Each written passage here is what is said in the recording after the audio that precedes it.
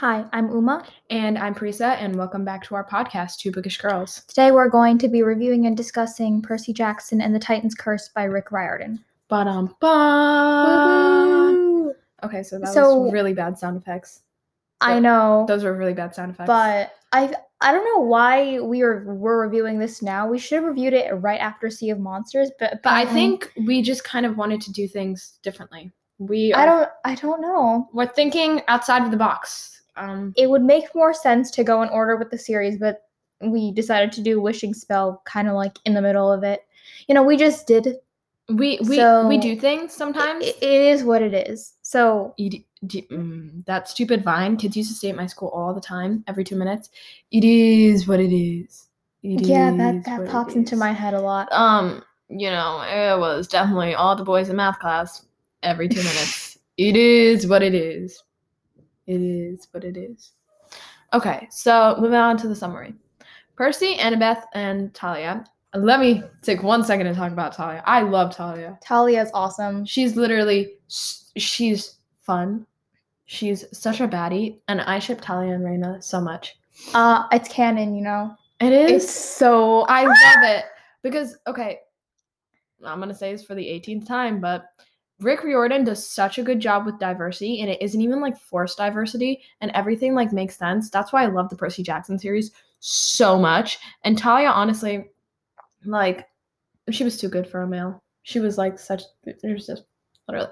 She didn't even need a partner, but like her and Raina make so much sense. Somebody who didn't need a partner, Clarice, but apparently Clarice, I mean, well, good for her. I mean, good not for that her she can't be a strong woman. But like I don't understand why everyone needs a partner. Yeah, not everybody needs to be like divvied up, Rick. But like Rachel Elizabeth Dare, I get, but she didn't have to. Not everyone had to be in love with Percy, okay? I know we say that and we hate people who say Percy are ugly. Percy are ugly. When Percy are ugly. Yep. Okay, so as you know, Thalia, you know, her tree was poisoned, but at the end of Sea of Monsters, she kind of came back to life. I mean, she was never really dead, but like... Yeah, she was kind of just... You wouldn't be listening to this podcast if you didn't read the book, so I'm assuming you read the book? Yeah. Okay, so as I was saying, Percy, Annabeth, and Thalia go to Westover Hall to meet Grover, and they take and to take Nico and Bianca to Camp Half-Blood. So Nico and Bianca are basically the two new Half-Bloods that we kind of discover in this series. I don't know why I called it Half-Blood. That's Harry Potter, but I mean, they are...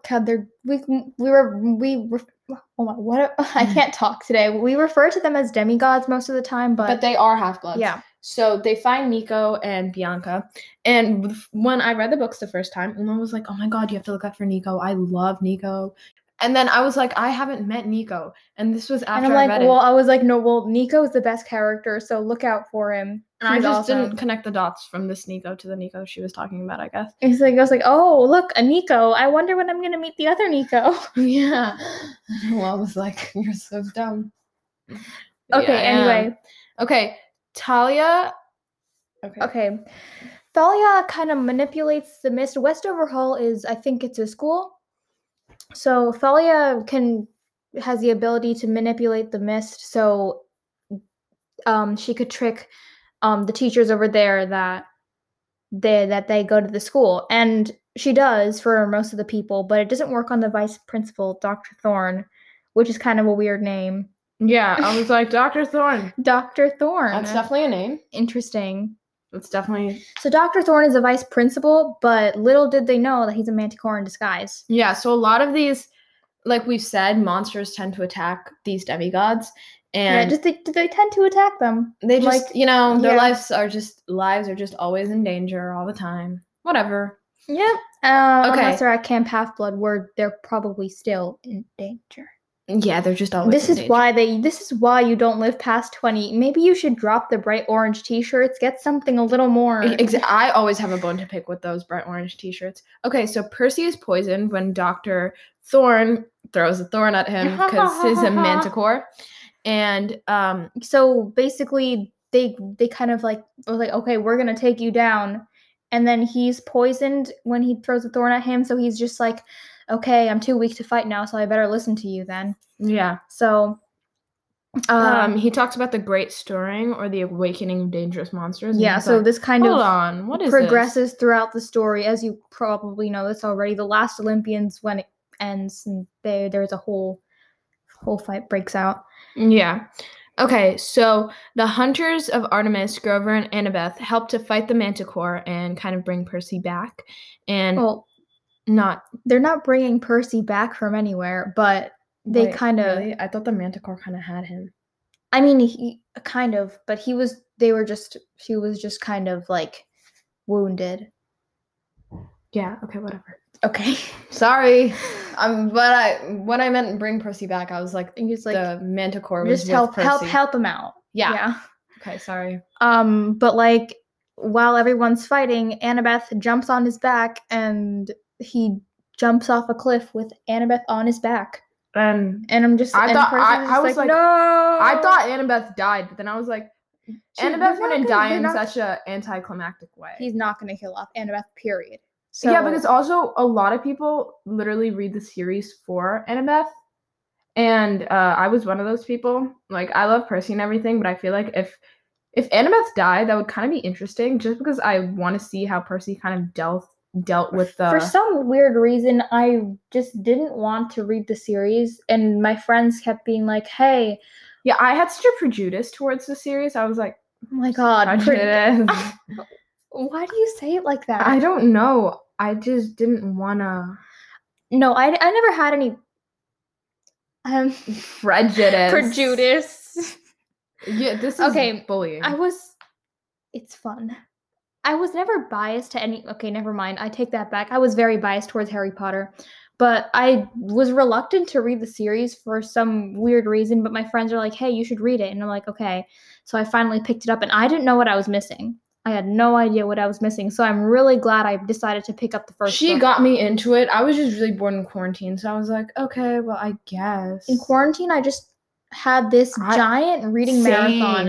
And I just haven't like- been able to read as much as I Yeah. did before, but now I'm kind of like in a reading slump, I guess. Yeah, But same before, here. I used to read so much. It was like actually Literally insane. like a month ago, I was just like, okay, read. But now I'm just like, oh, should I read?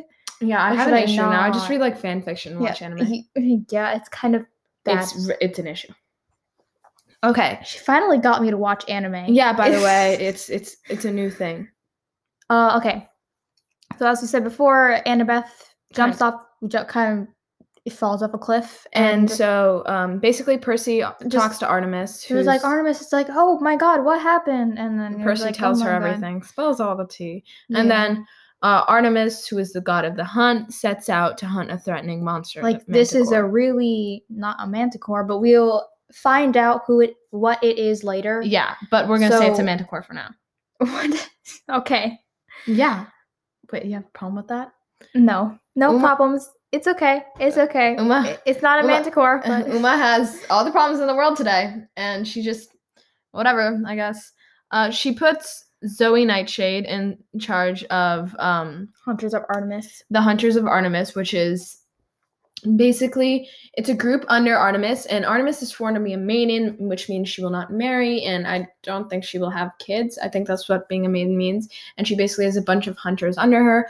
They're women. All like hardcore feminists, and they're like immortal girls who just that you don't have to be immortal to begin with, but but you could become hunter, immortal. So basically, what a maiden means is you will never choose to marry a male, and I don't think you would ever have children. I think that's what a maiden means. So I'm not clear on this, but I think they can marry women.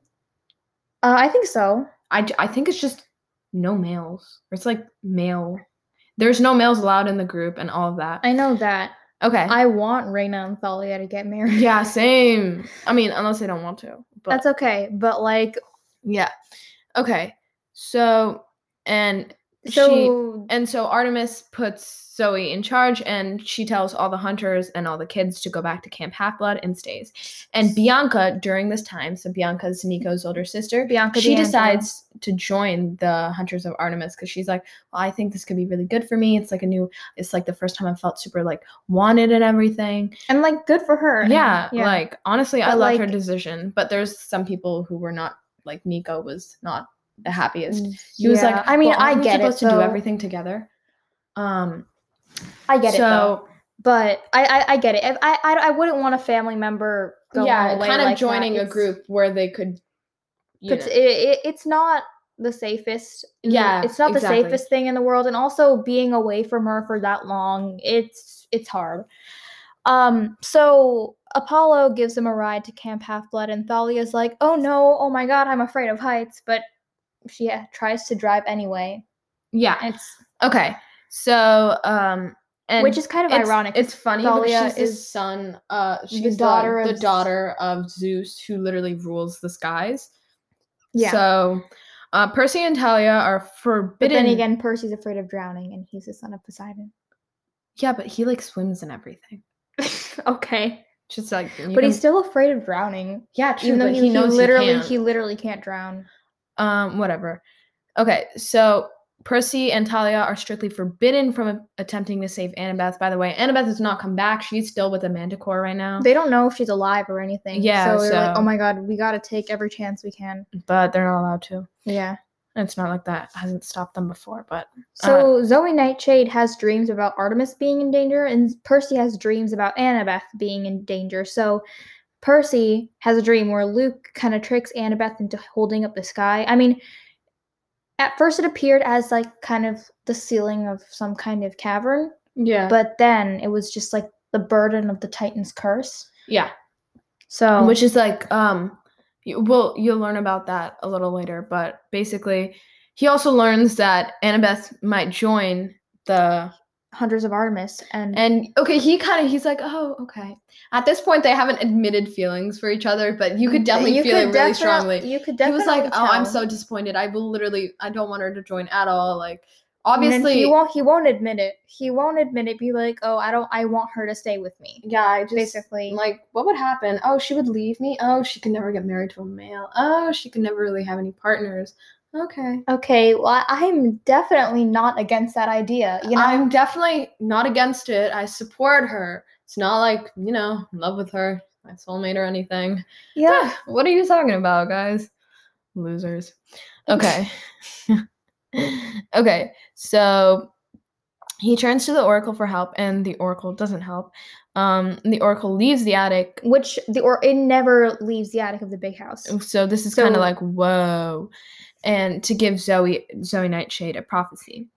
And so basically Grover, Thalia, Bianca, Zoe, and Phoebe, who's another part of the Hunters of Artemis, go on a quest. And Percy's not in it because the Hunters of Artemis refuse to travel with the male, but like Grover. Yeah, but Grover's like technically, I know he's a male, but he's a satyr, so he's not like a human male, Percy really wants to save Annabeth, though he won't admit it. He's like, Annabeth, is she on my mind? I don't know, probably not. Who is Annabeth? They're like, is this because you want to save Annabeth or something? And he's like, no. He's just like, he kind of hesitates. He's like, well, maybe. Okay, I think So basically, I'm trying to say, but so he was just kind of vague about that. And then Percy sends a message to his mom, and his mom kind of encourages him to do what he thinks is right. Poseidon gives him like a fountain that he could send messages to his family with. So he gets in contact with his mom for advice, and Sally Jackson, being the queen she is, she was like, no matter what other people say, do what you think is right, because that's how I raised you. It's like, okay, queen, this is why we love Sally Jackson. Yeah. So he has another dream about Artemis trying to keep Annabeth from So Artemis takes the burden. Oh my god. Artemis takes the burden. I'm expelling Uma from this podcast now. Artemis takes the burden from Annabeth, so now she's holding up the sky. Annabeth isn't killed, but the people who captured her, like somebody called the General, and Luke's there too. They intend to use her as bait. Because I was just like, Annabeth bait for what? I think she would just be very important because Percy, they might have wanted like Percy Jackson. When Percy Jackson goes, they might have known that like the Hunters of Artemis are in on this. Like literally every time I see Luke, I'm just like, why? So basically now what happens is Percy and Blackjack, and Blackjack is I'm forgetting the exact name of it. It's a Hippocampy. yeah. I was gonna say hippopotamus, but yes. So he's a hippocampy. I pictured them as like hippopotamus, but like with wings. It's really... I pictured them as hippopotamus, but like what's it called? What are those? Oh, hippopotamus with seahorse legs. Like the seahorse thing. So it'd be a hippopotamus from the top, seahorse from the bottom. They just swim in the ocean like that. Yeah. Okay. So Percy and Blackjack rescue an Ophiotaurus, which Percy names Bessie. So he doesn't know. It's like a sea cow, basically. Yeah. He really doesn't know what Bessie is. He's just like, oh, you're so cute. I'm gonna name you Bessie, and that was really cute. So, yeah. So Percy finds Nico eavesdropping on the hunters before they go off on their quest, and Nico's like, I'm gonna try to follow them on the quest, and Percy's like, no, I'm going. So he's like, he kind of bans Nico from going, so Nico can't really go. And this Nico's will play a bigger part a little later. And then he's like, okay, it's okay. I'll protect Bianca for you. And he promises. He's like, I will not let any harm come to Bianca. And okay, so Percy follows the others, even though it is not his quest, because Sally told him to do what was right. He arrives at a museum and he sees Dr. Thorne, and he overhears him say that Annabeth is alive. He's like, oh, phew. Yay! So then Percy follows Dr. Thorne and also sees Luke, who he's seething at, and a man called the General that he has seen through his dreams. The General creates skeleton warriors to kill Zoe and Bianca. But I forgot what they were called, Spartoi or something like that. I don't even try to pronounce them because I feel like I'm gonna butcher everything. Which is because I'm not American. I mean, I'm Indian, so I've heard my fair share of people butchering things. So it just gets kind of annoying. So I don't want to be like annoying like that. Okay, so what happens is these skeleton warriors basically catch Percy's scent instead of Zoe and Bianca's. And so Percy tells the others that he's here and makes them aware of his presence. And they're all obviously angry that Percy followed him. But they're like, well, I don't really have that much time to be angry since we're literally they're kind of be like, oh my god, Percy, why'd you come? And then they're interrupted by a giant lion that attacks them. So Percy finds its weakness and helps them defeat it. And without Percy, they wouldn't have defeated the lion. So he gains a little more respect from the group. And they're like, okay, I guess you can come. Stay, I guess. And Zoe rewards him with a protective jacket made of the lion's mane. That's bulletproof. So you could see why that would be helpful. Mm-hmm. With the help of Apollo, who told them that he basically said that there was someone that was willing to help them in San Francisco. They go from San Francisco, where Annabeth and Artemis reside. They're like, okay, we're sure Annabeth and Artemis are here. So along the way, Grover finds evidence of Pan's presence, which is really exciting because Grover has been searching for Pan for a while. And so basically finding Pan is his life dream and life goal. Yeah. I mean, he does find Pan at one point, but then he kind of dies. And I'm like, oh, yeah. I'm so sorry. And so they're attacked by the skeleton warriors, as we mentioned before, and Percy survives because of his jacket. So that's really useful. And during the fight, Grover gets a gift from Pan. The Ermathian boar, which basically carries them to San Francisco. They arrive at a junkyard of the gods when Percy meets Ares and Aphrodite. And Aphrodite kind of hints at a possible future with Annabeth. At this point, I think a lot of the readers knew that they would become romantically affiliated. They would end up together. It was obvious. Yeah, and so basically that's great. And Bianca does try to steal a Mythomagic action feature for Nico. This was such a cute scene because even though the scene that followed wasn't very cute at all. But Nico, when he was about 9 or 10 years old, he used to play Mythomagic a lot. He loved those action The way figures. He changed it's cool that like he grew up and everything and found something new. Nico's a really interesting character. But it was heartbreaking how he changed. And this is why he's a very interesting character. He has a very interesting backstory, and his character development was definitely Bianca tries. So they're saying she steals a Mythomagic. She tries to steal really one. Sweet, really cute, really amazing. But then a giant bronze creature attacks them, and Bianca fights it off. basically sacrificing She herself. feels that she's responsible, so she sacrifices herself in the process. Which Percy's like, damn it, uh-oh. now I broke my promise. What's Nico gonna think? And he's also obviously very torn up because someone just died in front of him. And basically that's never a good sight. Yeah. Now we could see Thestrals. Yeah. I mean, so basically now wrong happened fandom, but okay. is Uma, let's stop making up worlds. Okay.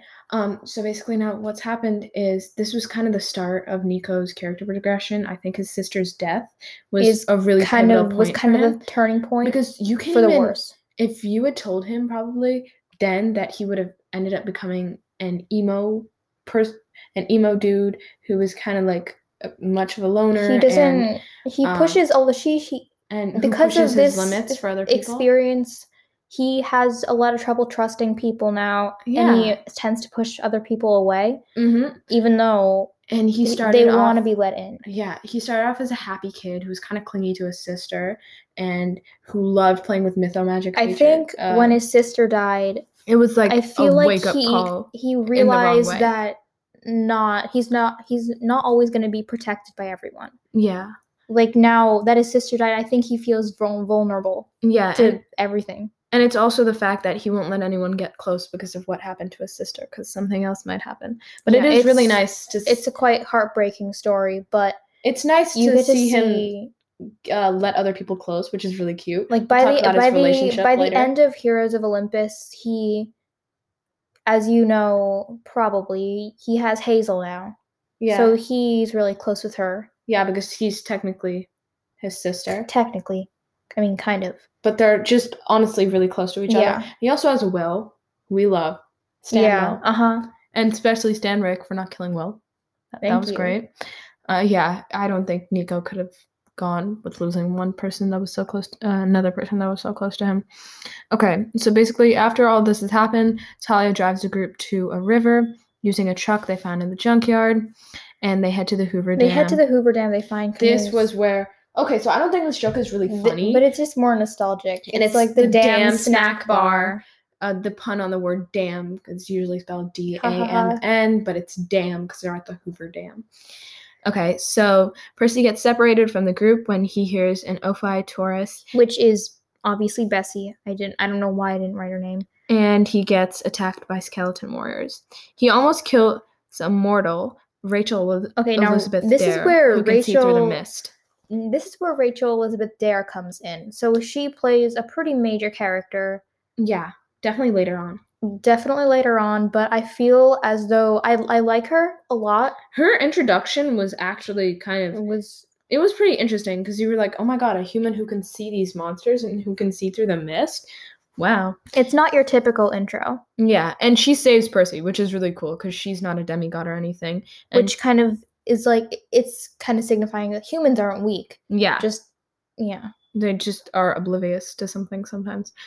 And she lets him get back to the group. So Percy seeks out Nereus and learns that the monster Artemis, Nereus is basically the person they went to San Francisco for, and learns that the monster Artemis is hunting is Bessie. Remember, Bessie is the Ophiuchus that I'm not sure if I'm saying it right. I apologize if I'm not. And so this might be a little confusing because we said she was hunting a manticore, but as Uma said, it was not really a manticore, but it was an Ophiuchus named Bessie. Mm-hmm. So Dr. Thorne appears again, and after Percy's like, hold up, what is going on? And he's like, come on, Mr. D, you gotta help us. Yeah. And Dionysus is the god of wine, and he's hilarious. Yeah, he's just like, Mr. okay, D. Peter Johnson. Okay. Yeah. Whatever, I guess. Okay, so then Grover goes back to Camp Half-Blood with Bessie.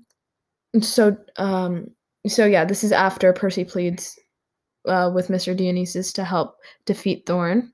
So yeah, as we said before, go. Ugh, my God, I cannot talk today. I'm so sorry. From here, Grover goes back to camp with Bessie, and the rest go see Annabeth's dad, Dr. Chase. So Dr. Chase lends him his car, and Percy's just like, I promise to tell Annabeth that you did this, because Annabeth is not really close with her parents. She believes that her dad really has no time for her, so she ran away from Virginia. Which is definitely something. And Dr. Chase just wants her to know that she still has a home there, but And even though she's still Annabeth loved. doesn't really Yeah. believe it. Okay, so they get to the Garden of Hesperides in this car, and Zoe finds her sister, but is poisoned by the dragon Ladin. So she's poisoned. She finds her But- sisters, not her sister.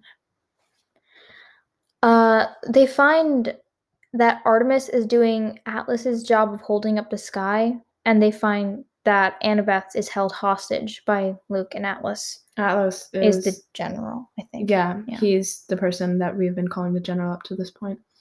They also learn that Atlas is Zoe's father. So And- basically, a little background on who Atlas is. He is, what's the word for it? I'm forgetting. He's basically one of the big bad guys, like we were talking about.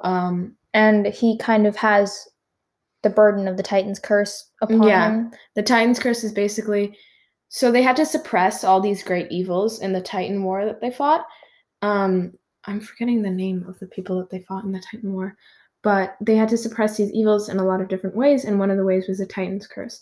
The Titan's curse is basically, they fought the Titans in the Titans War, Parisa.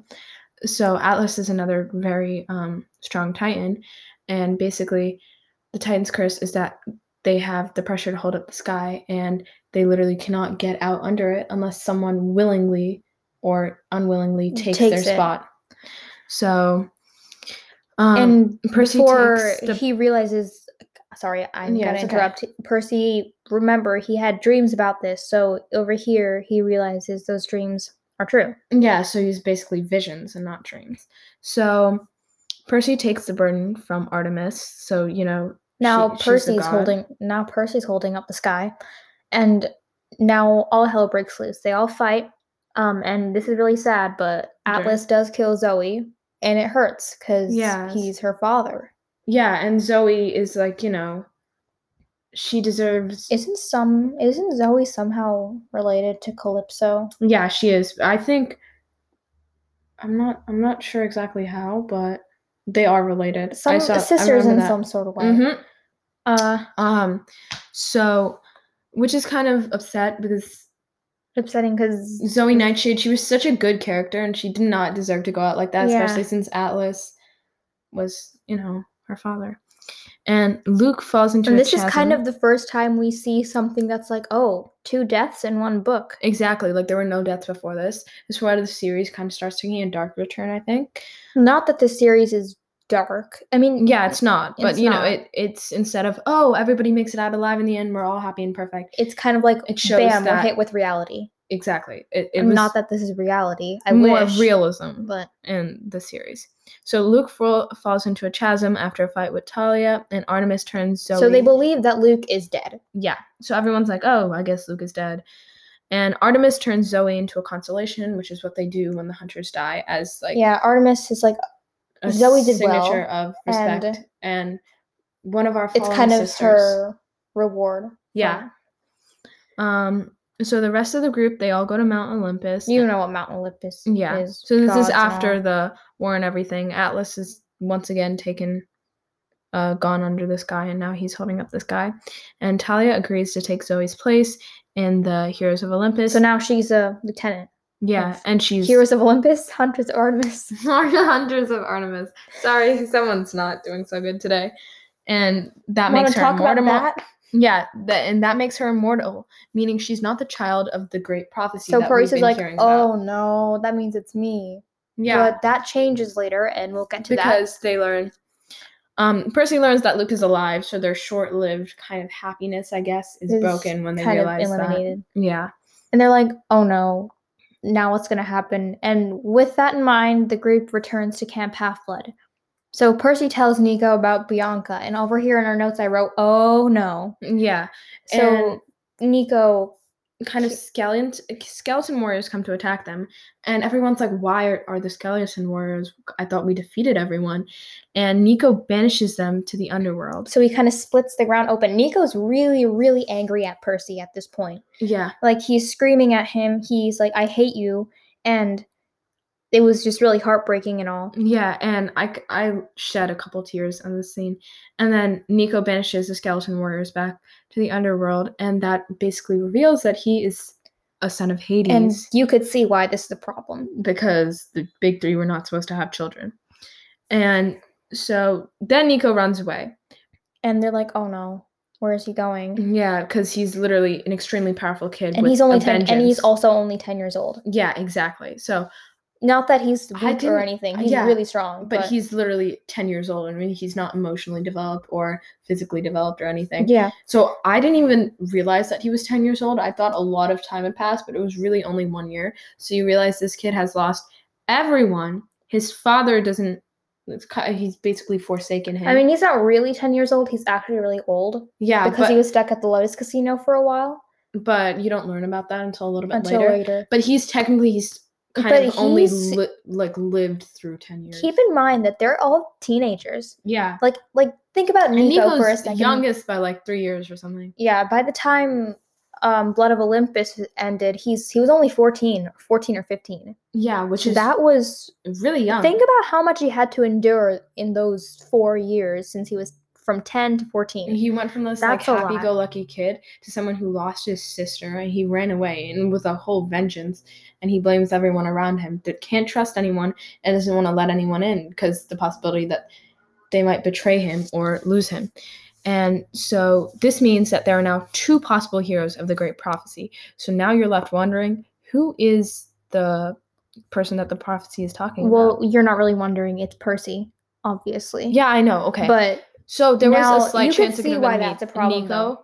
but since I always thought it was it's Percy. it's called Percy Jackson and the Olympians. Why wouldn't it be Percy? But Nico's another possibility. yeah.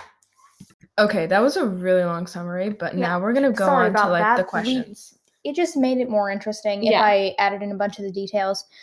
So, Okay, what do have you some think of the questions. book's length? Was it too long? Too short? So if it was too long, what would you cut out? And if it was too short, what would you add? well, not a lot of Rick Riordan's books, they aren't very long. Yeah. So, Most of these books, I feel like this one was a really nice length. I don't think there were any unnecessary details. I feel like it could have been a little too short because at the end I was kind of left wondering, but I feel like that was kind that's of the point. that That's was- why there's a series. the allure of the books, so that was my only complaint. But Yeah, there are just a lot of monsters they have to fight.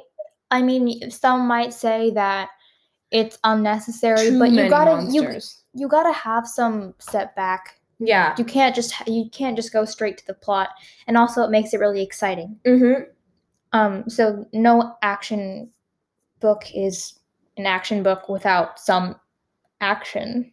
Yeah. Okay. So what character in the book would you most like to meet? I'd say Nico, because maybe not now. I mean, maybe now, but maybe a little later. I just want to see. I know there's a lot going through his head. That's why I really like Blood of Olympus, where we got some of Nico's point of view, but I actually also didn't like it because we didn't get any of Percevath's point of view. And could there be any more Jason chapters? I hate Jason chapters. Okay, I don't hate Jason or anything. Like I love all of them, but just Jason's kind of down low there. he's like useless, and the amount of chapters he got was definitely not proportionate it was to his too, need it was in too the much. series. Yeah, just exactly. too much. The character in this book that I would like to meet the most, I think Annabeth, and I'd say that for like most of the books. Besides, maybe I would want to meet Rachel Elizabeth Dare once. Maybe or I'm just biased towards Percy. Nico because he's my favorite character. I don't feel know. like I would really like to meet Annabeth because me and her would like to get along just because we're both like really book smart and like talking about things like that. And me and Percy Who do you just think? because Who do you he's think like I'm funny. most like in the series? I don't know. I'm like I feel nobody. like Nico, but without the trauma, you're kind of just. No, I'm not. I feel like I'm not like Nico. I don't know. You're Bianca. you're kind of somebody. I feel like anti- I'm antisocial. But yeah. That's it. like you're kind of like closed off, but like in a good way, not because of the reasons he's closed off. Yeah, Nico's has completely different reasons, so which are a lot Like darker. darker. So I don't think I would be Nico at all because I'd be making a really big comparison, which I don't want. So I feel like I'd be some kind of Hunter of Artemis.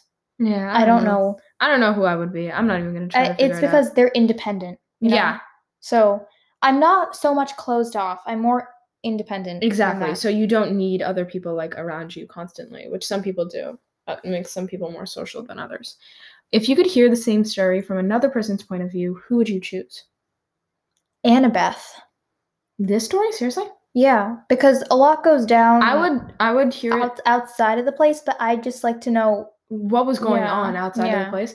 I would actually kind of like to hear it from Luke or Atlas's point of view. I would like to hear it from the big grand schemers of this. I would like to hear the whole series from Luke's point of view, by the way. Luke's point of view, maybe not this book. I think the last book. Oh, What? Yeah. I actually would have liked to hear any of the books from Luke's point of view. I just kind of want to know what he's doing. Or maybe this first book. Yeah. I think that'd be good for Luke's. I feel like not so much this book, even though he's pretty involved in all of them. Mm-hmm. Okay. I feel like this is out of the first three, this one was my favorite out of 1, 2, and 3, I think. My favorite out of all of them was 4, though. I don't know about you. Okay. I like the last one the best because it was like super action-y and everything. And I'm a sucker. Like the last one, it's going to be kind of a darker book. I know, but it was so good. I know, it was really good. It was my When favorite. there was a character death in the second chapter, that was quite sad. I was like, oh, hold on. I mean, I know Beckendorf died. At least Selena died with him. Yeah, I mean, not with him, but later. Yeah, I mean, I think you meant they were together in death. But it was like, oh. Yeah. Ouch.